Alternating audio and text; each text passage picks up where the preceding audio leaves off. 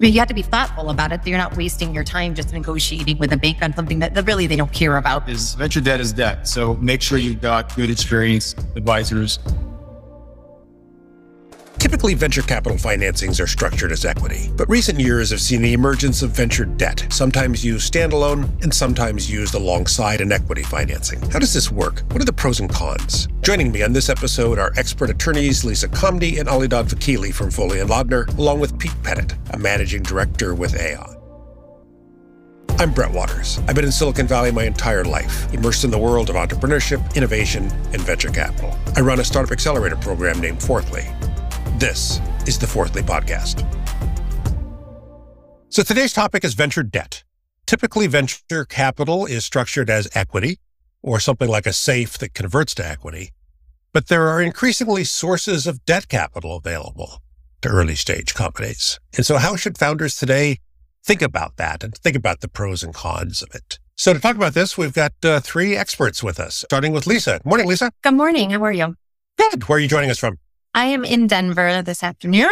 Denver, Colorado. All right. So give us the brief background on yourself. Sure. I am a partner at Foley Lardner. I've been practicing for 20 years. I have a great love for startup companies. I started my career out in Silicon Valley, and so I've been working with growth companies for my entire legal career. I do a lot on the financing side, and a piggyback to a lot of venture financing that we'll talk about today is venture debt. So I have a lot of experience helping companies through that process. Awesome. Welcome. And also joining us is Pete. Where are you this morning, Pete? I'm dialed in from San Francisco, Brett. San Francisco, California. Know it well. Give us the brief background on you. I have been with Aon, the world's second largest insurance broker, for about 3 years. My role within Aon is applying our IP capabilities into the capital markets and into the M&A market. And we've developed three solutions, of which one or two I'll talk about today. But the most interesting for this panel discussion are IP-backed lending capability. My background is mostly in investment banking and corporate development, and I've been here in the Bay Area primarily as an investment banker for the preponderance of my roughly 2 decades of pre-Aon experience. Nice. Welcome. Also, Alidad. Morning. Good morning, everyone. I am dialed in from San Francisco. I'm an attorney with Foley Lardner and practice primarily with corporate bridge, dealing with startups and emerging growth businesses, a lot of VC financing, helping founders, entrepreneurs, open garage global. So all things corporate for a lot of startups in here. Garage to global. I like it. So guys, traditional venture capital has pretty much always been structured as equity. So, I give you $5 million and I now own 10% of your company, 20% of your company, whatever the number may be. And there is no repayment obligation, but I, as an owner of 20% of your company, that means that I have a claim to 20% of the proceeds when the company is sold or has an IPO. It also means I have a claim to 20% of all future profits of the company. And debt, everybody knows what debt is, but traditionally debt really has not been available to early stage for a variety of reasons, not least of which they usually don't have assets to secure it with. But I think the first I started hearing about venture debt was coming out of Silicon Valley Bank, and that they started doing venture debt deals typically as a complement to an equity financing round. So a company raises some venture capital structured as equity. They may also want some debt to fund some aspect of operations. And Silicon Valley Bank would do that deal as typical debt, meaning principal plus interest, but then they also get some warrants on the deal so that they have a piece of potentially a piece of equity in the future as well. But now all of a sudden I'm hearing more and more about venture debt being done. And I think part of this in the last year or so has been driven by the fact that valuations in the VC world have been hammered pretty significantly. And sometimes companies are looking at doing venture debt as an alternative to a down round. I think that's one of the reasons why kind of hearing more and more about it. But I'm curious kind of your guys' perspective on this in terms of what you're seeing out there. Have I described this accurately? Lisa, you have thoughts on this? Yeah, I think predominantly, Brett, I'm still seeing venture debt piggyback off of a round of fundraising. Mm-hmm. Really, the reason that the banks want to do this is twofold. One, bring a customer in and hopefully grow that relationship. And two, they do it after a round because they know they've got a really great venture capital firm supporting the company. So it really de-risks it from an underwriting perspective. They know that, okay, this particular venture capital firm, is likely going to bridge them through a down round instead of leaving the entire investment. So I think that is still a very critical piece of it. Right. I would say that I'm seeing a lot more people do a smaller round size than they might otherwise do around a Series B.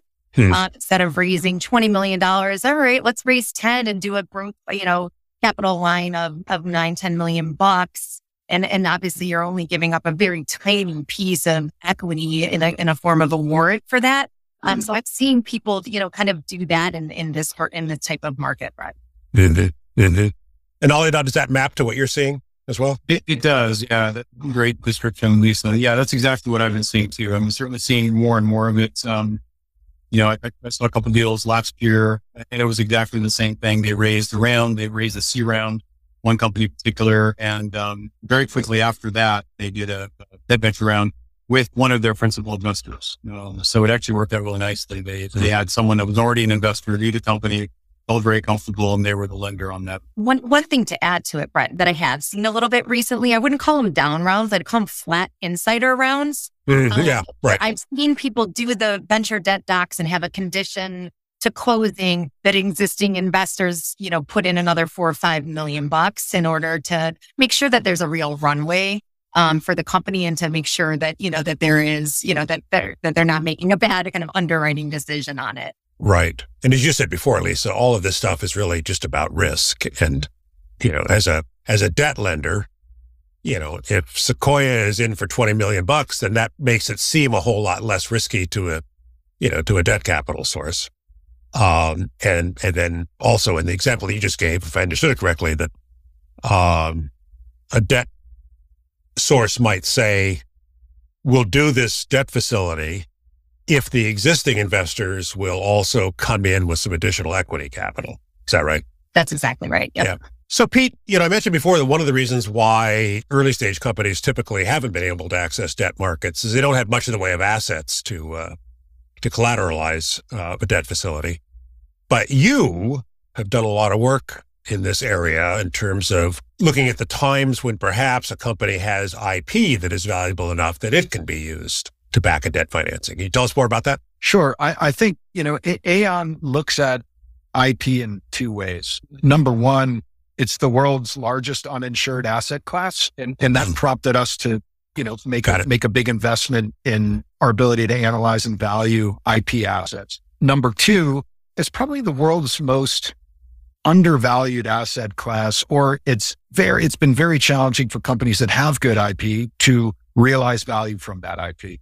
And so we set out on a mission to apply our IP analytical capabilities towards trying to harden IP as a source of collateral, recognizing that there are all kinds of companies, particularly out here in the Valley, who have, made huge investments in intellectual property assets that might range from patents, a really obvious source, and probably the least intangible amongst intangibles, but we look at patents, we look at trade secrets and know-how and brand, trademark and data and software and copyright, sort of up and down the IP stack to recognize value. And we've developed a solution that can actually wrap an insurance policy around an IP portfolio to serve as collateral for an asset-based loan for a company that otherwise would not have access to traditional debt markets. And so we consider our solution, really an alternative to and/or a supplement to equity financing. And it obviously has the benefit of being substantially less dilutive. So it really works when you've got a company that's made those big IP investments, that's got commercial milestones that are recognizable and sort of out there in a reasonable forecast period. We can help companies bridge themselves towards the fulfillment and achievement of those commercial milestones using that vehicle. Right. Now, entrepreneurs all tend to be optimists. So entrepreneurs, like, I've got 6 granted patents. These things are worth hundreds of millions of dollars. So Pete, how do you go about placing a value on a company's IP portfolio? Yeah. Carefully and thoughtfully. Yeah. But the real answer is, we triangulate on valuation. We will look at a bunch of different methodologies, which might range from obvious methodologies like replacement value. What would it take to recreate this portfolio? Like we'll look at market comparables where the patent brokerage market does have comparable transactions that we could use as a proxy for, what a portfolio might look like in a liquidation scenario. We also employ the income method, which actually takes a look at the enterprise and runs a discounted cash flow analysis. And then we apportion the net present value amongst major asset classes. Oftentimes we'll find that the IP portfolio, again, from patents through data and software and everything I mentioned in between, is often the most valuable asset within the company. And so we'll sort of inform our views on value from each of those three angles, as well as, to our own exercise of good old fashioned judgment. Right. And that's a real interesting niche, Pete, because a lot of venture debt lenders exclude the IP out of the collateral package entirely. Interesting. You have a covenant that says you can't place a lien on the IP, but they won't go and even dig into that as part of the collateral. So that's an interesting product, I think. Yeah. And why is that, Lisa? I don't know. I don't know why that is. I've never really thought about it, but I will always try to mark that out of a term sheet if a banker tries to stick it in. I think they have a hard time maybe even managing it, making filing with the PTO office, and they just say that's just not part of our underwriting. We're just not going to go try to properly secure that and figure out what that feast is, and it changes so much over the course of a loan. That's my guess. I don't know. Yeah. Well, it could be a squishy thing. I mean, that's part of the reason I asked Pete, how the hell do you put a value on it? Because, IP is a very squishy thing. It is. And it requires, analytical tools and methods and experience that exists in very few places. And so, we've built a very multidisciplinary team that includes data scientists, analysts that tend to be like recovering lawyers. We've got some former heads of IP that have done a lot of licensing work. We've got some former patent prosecution people. We've got former bankers and consultants, like me. And, it takes a really multidisciplinary approach to arrive at an informed view of value. Yeah. Yeah. So Lisa and Alidad, I assume you guys have represented both companies and lenders, sources of capital. If a company founder came to you and said, I'm thinking about doing a debt financing for my company, what would you advise them in terms of things to think about, things to look for? How would you walk a company founder or a company executive through that? Sure. Alidad, do you want to go first? Or? Yeah, sure. I can offer some thoughts. So I think it needs a good detailed discussion about the company. What stage are they at? They need to have some revenue. And obviously, they have to service the debt. So it can't be too early stage because they're going to have to be able to service that debt. They also have to have some sort of collateral that they can finalize. But of course, now with the new product that he was telling us about, maybe the idea is something that can be used as collateral. So interesting. So a bunch of IKEA desks isn't usually interesting as collateral? No, unfortunately not. For the real value there. So, it's and a lot of founders, and ones that have done a bunch of deals, they're experienced, they kind of get it. Other founders that may not have gone through that, they just need to be informed about what a venture debt lender is really looking for. Mm-hmm. And it is very much like this debt. So they're going to be looking for some of the same thing that a traditional lender would look for, but there's obviously nuances and differences that see it that setting. So I think those are a couple of things. I'd add in, again, this is relationship banking. So you're leaning very heavily on the board members to make the introductions. I always offer introductions to the others just so you can almost double check term sheets and make sure that you're have something to negotiate against. These are relationships. So the members of your board should be facilitating and helping you with those conversations. I think a couple things I would think about is this money that's available to draw immediately? Is it a term loan, meaning can I pull it and I just have to agree to pay it back later? Is this a revolver, meaning I can pull it down over time? And if it's a revolver, what types of things and conditions do I need to make? Is it a borrowing-based loan based on, your, SaaS revenues and the ARR? Like, I don't know. So those are, and then I say that the other thing that's really critical and is very different from term sheet to term sheet is financial covenants. Sometimes there's Zippo.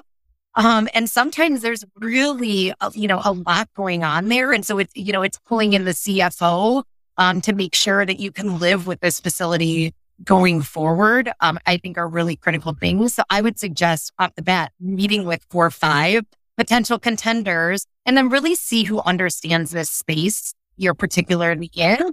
Bankers are great. They know a lot of people, and if they can make introductions, they're going to do it too in order to keep your business. So find somebody who knows your space, knows your board members, so that if you get into a rough patch, you've got, somebody else who's kind of advocating for you, who can talk about how great your company is, even though maybe you hit, a little bit of a speed bump in terms of growth or hitting your covenants. Right.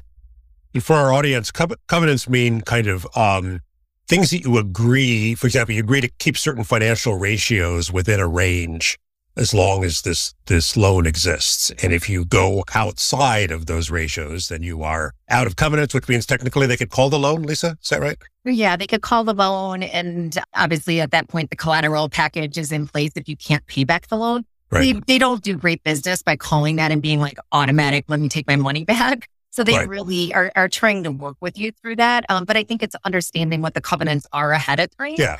I see people, for example, get into a lot of trouble, really great companies. Maybe it's more of an annoyance what the covenants are. Wait a second. I actually have to go back to my banker to approve of $1 million, bolt-on acquisition. That's crazy, So I think it's like having conversations as you're either amending the facilities or starting the facilities of like, what actually is the growth plan for this company? Are you going to have international operations? Like, well, then guess what? I'm not going to keep all my funds in your bank all the time because you don't have an office in the country that I'm going to. Right. So I think it's like really being honest with what the growth path of this company is going to be and how you're going to get there so that the facility works. Because it doesn't make sense for anybody to be constantly going back to the bank and asking, for relief on things that are just, it's meant to protect them, right? It's meant to protect the bank. That's what it's for. Right.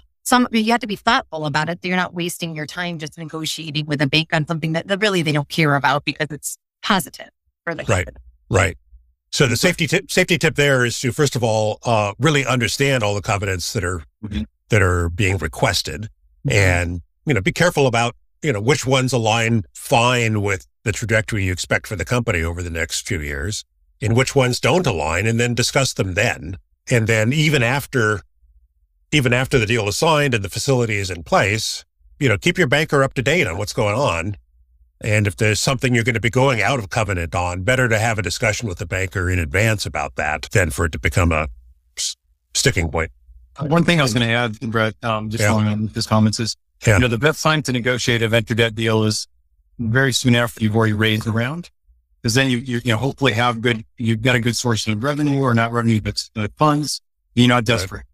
I've seen sometimes companies will wait a little too long, and then they're desperate. The runway is starting to shorten up, and then they're maybe not in the best position to leverage their negotiation. Right. So Pete, it's funny. So when I teach at Stanford and I talk about, financing a startup and debt versus equity and stuff, it's funny how most of the students are like, oh, debt is evil. My parents told me, stay away from debt. Debt is evil. And then I try to explain to them, well, first of all, your parents aren't wrong. Debt, that is good advice.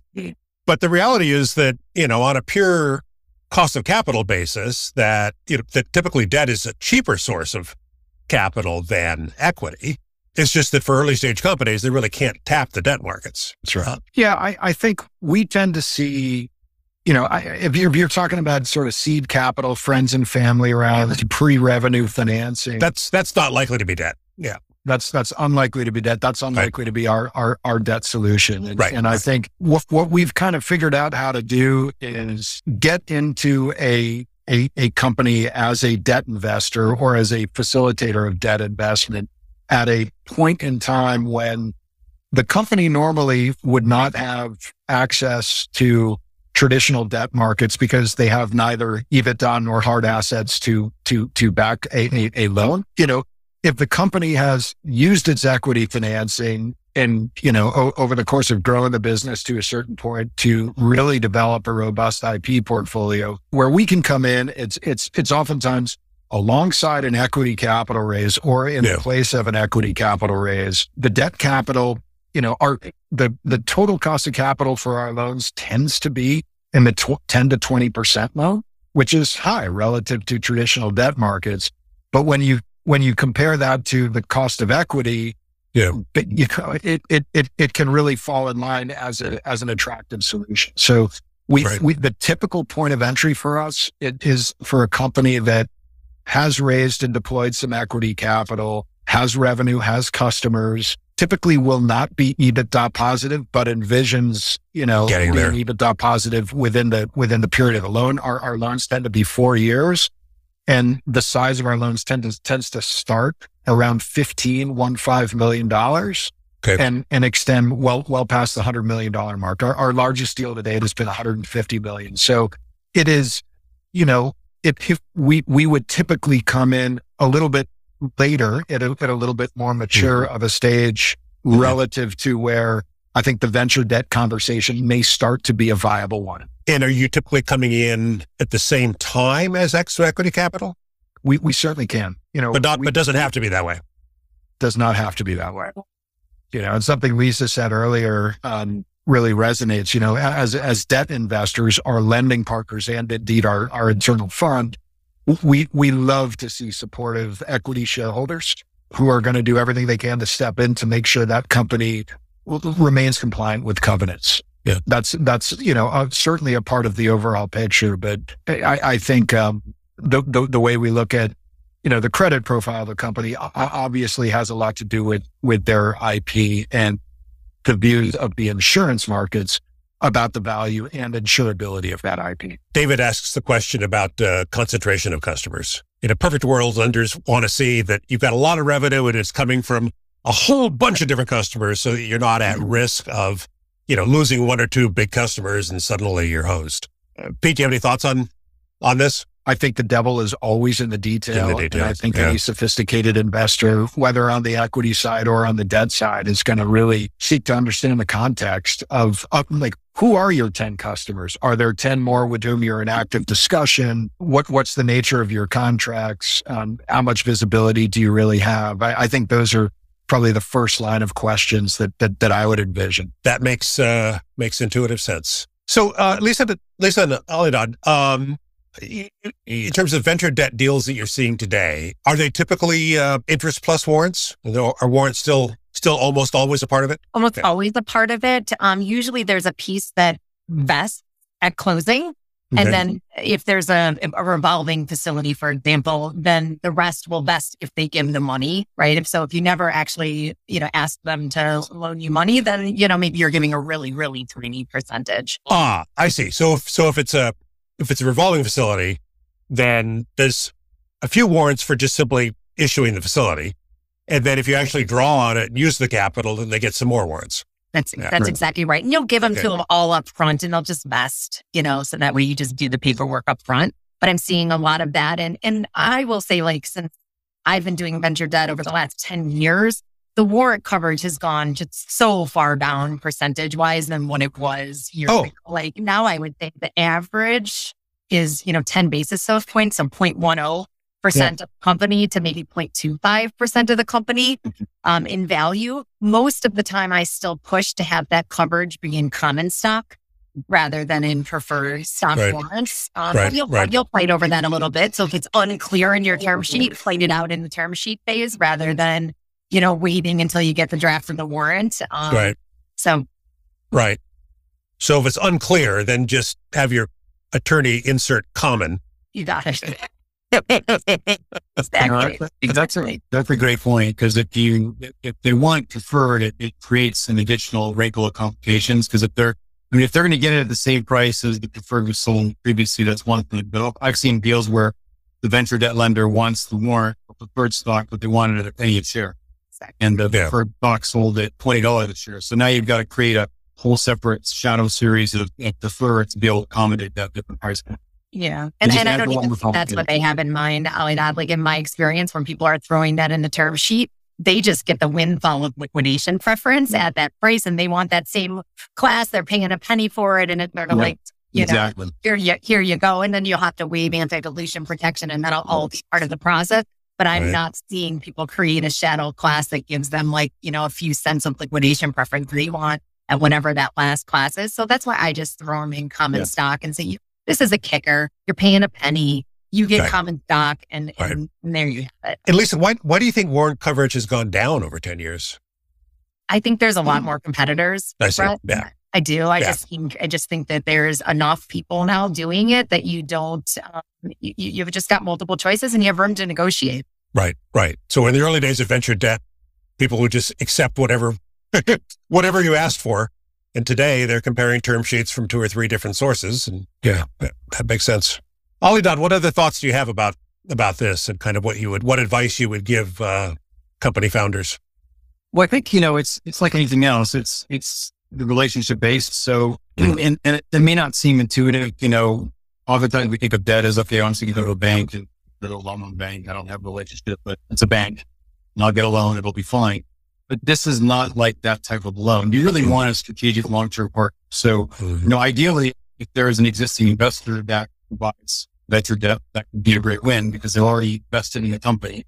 Alternatively, if it's a bank that does a lot of venture debt, like Silicon Valley or others or other players in the field, you just want to know that they're there in the long term.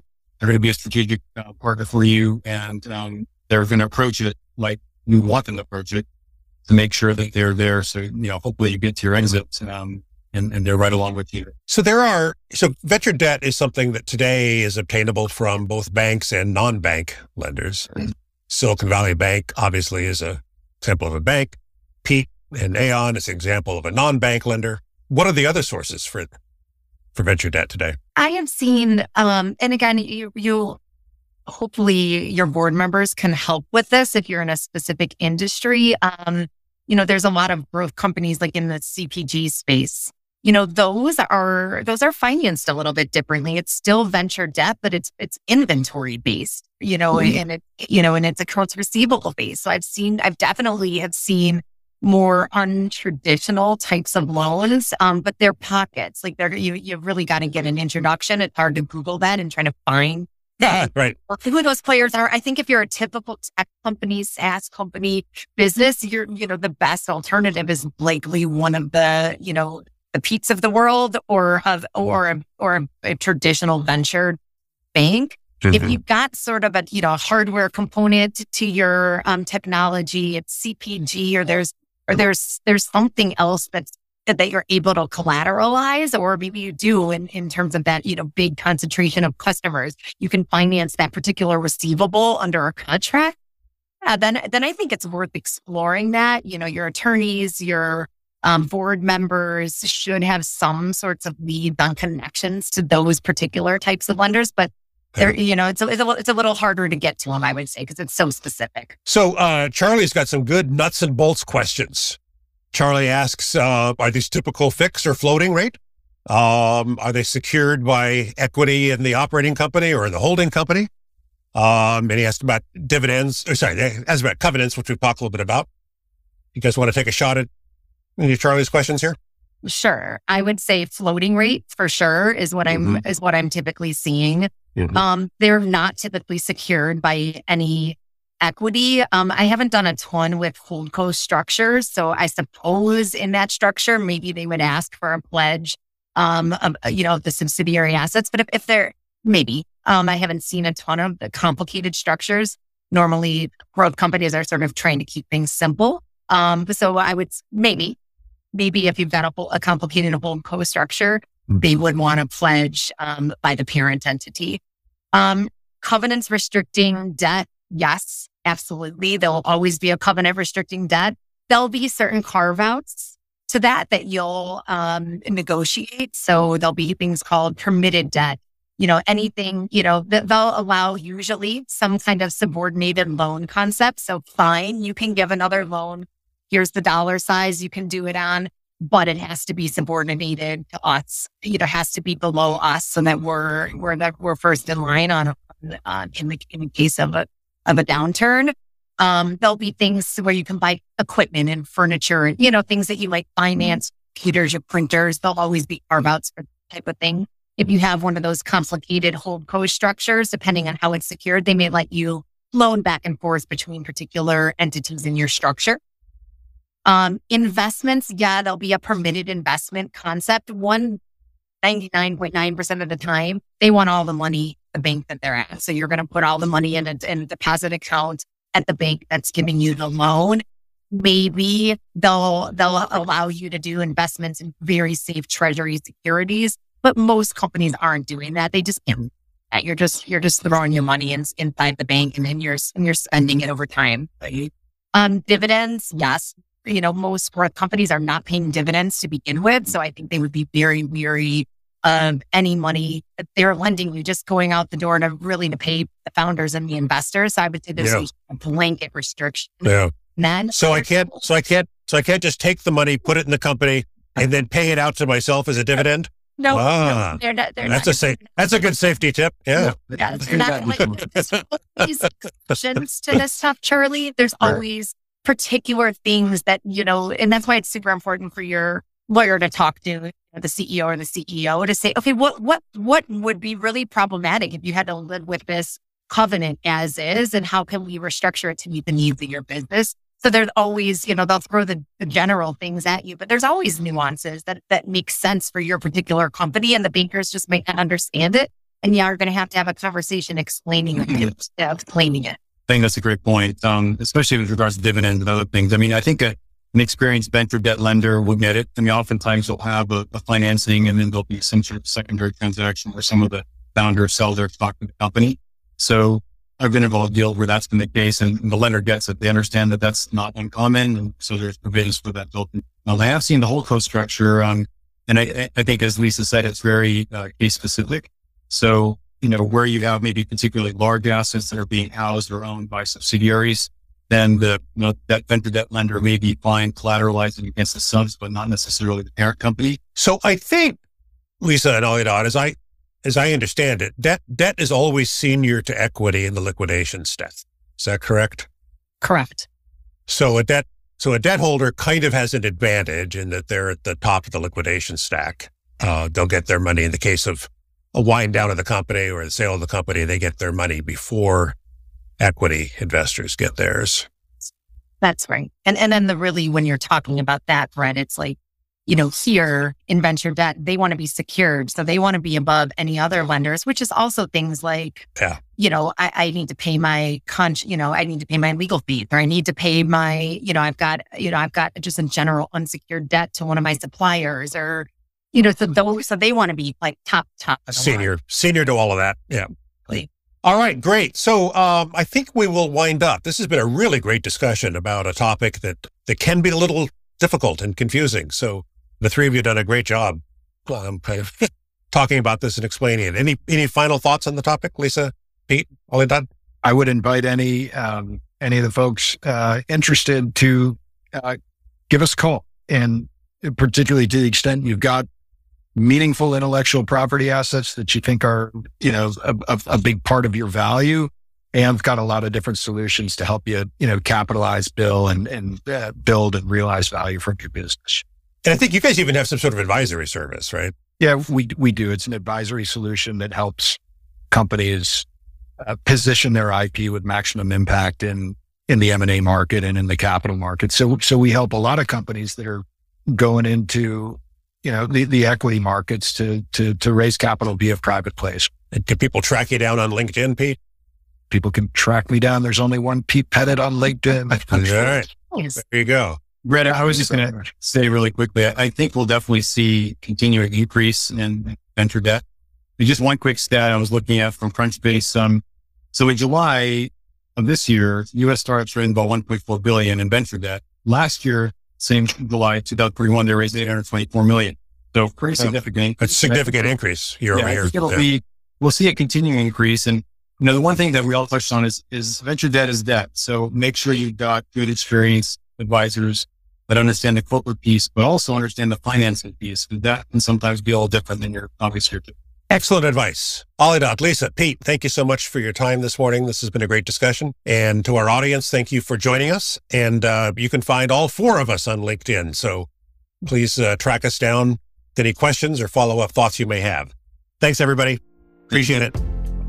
This has been the Fourthly Podcast. If you've liked what you've heard, I'd really appreciate it if you could spare a moment to leave us a review on Apple Podcasts. Your support truly makes a difference.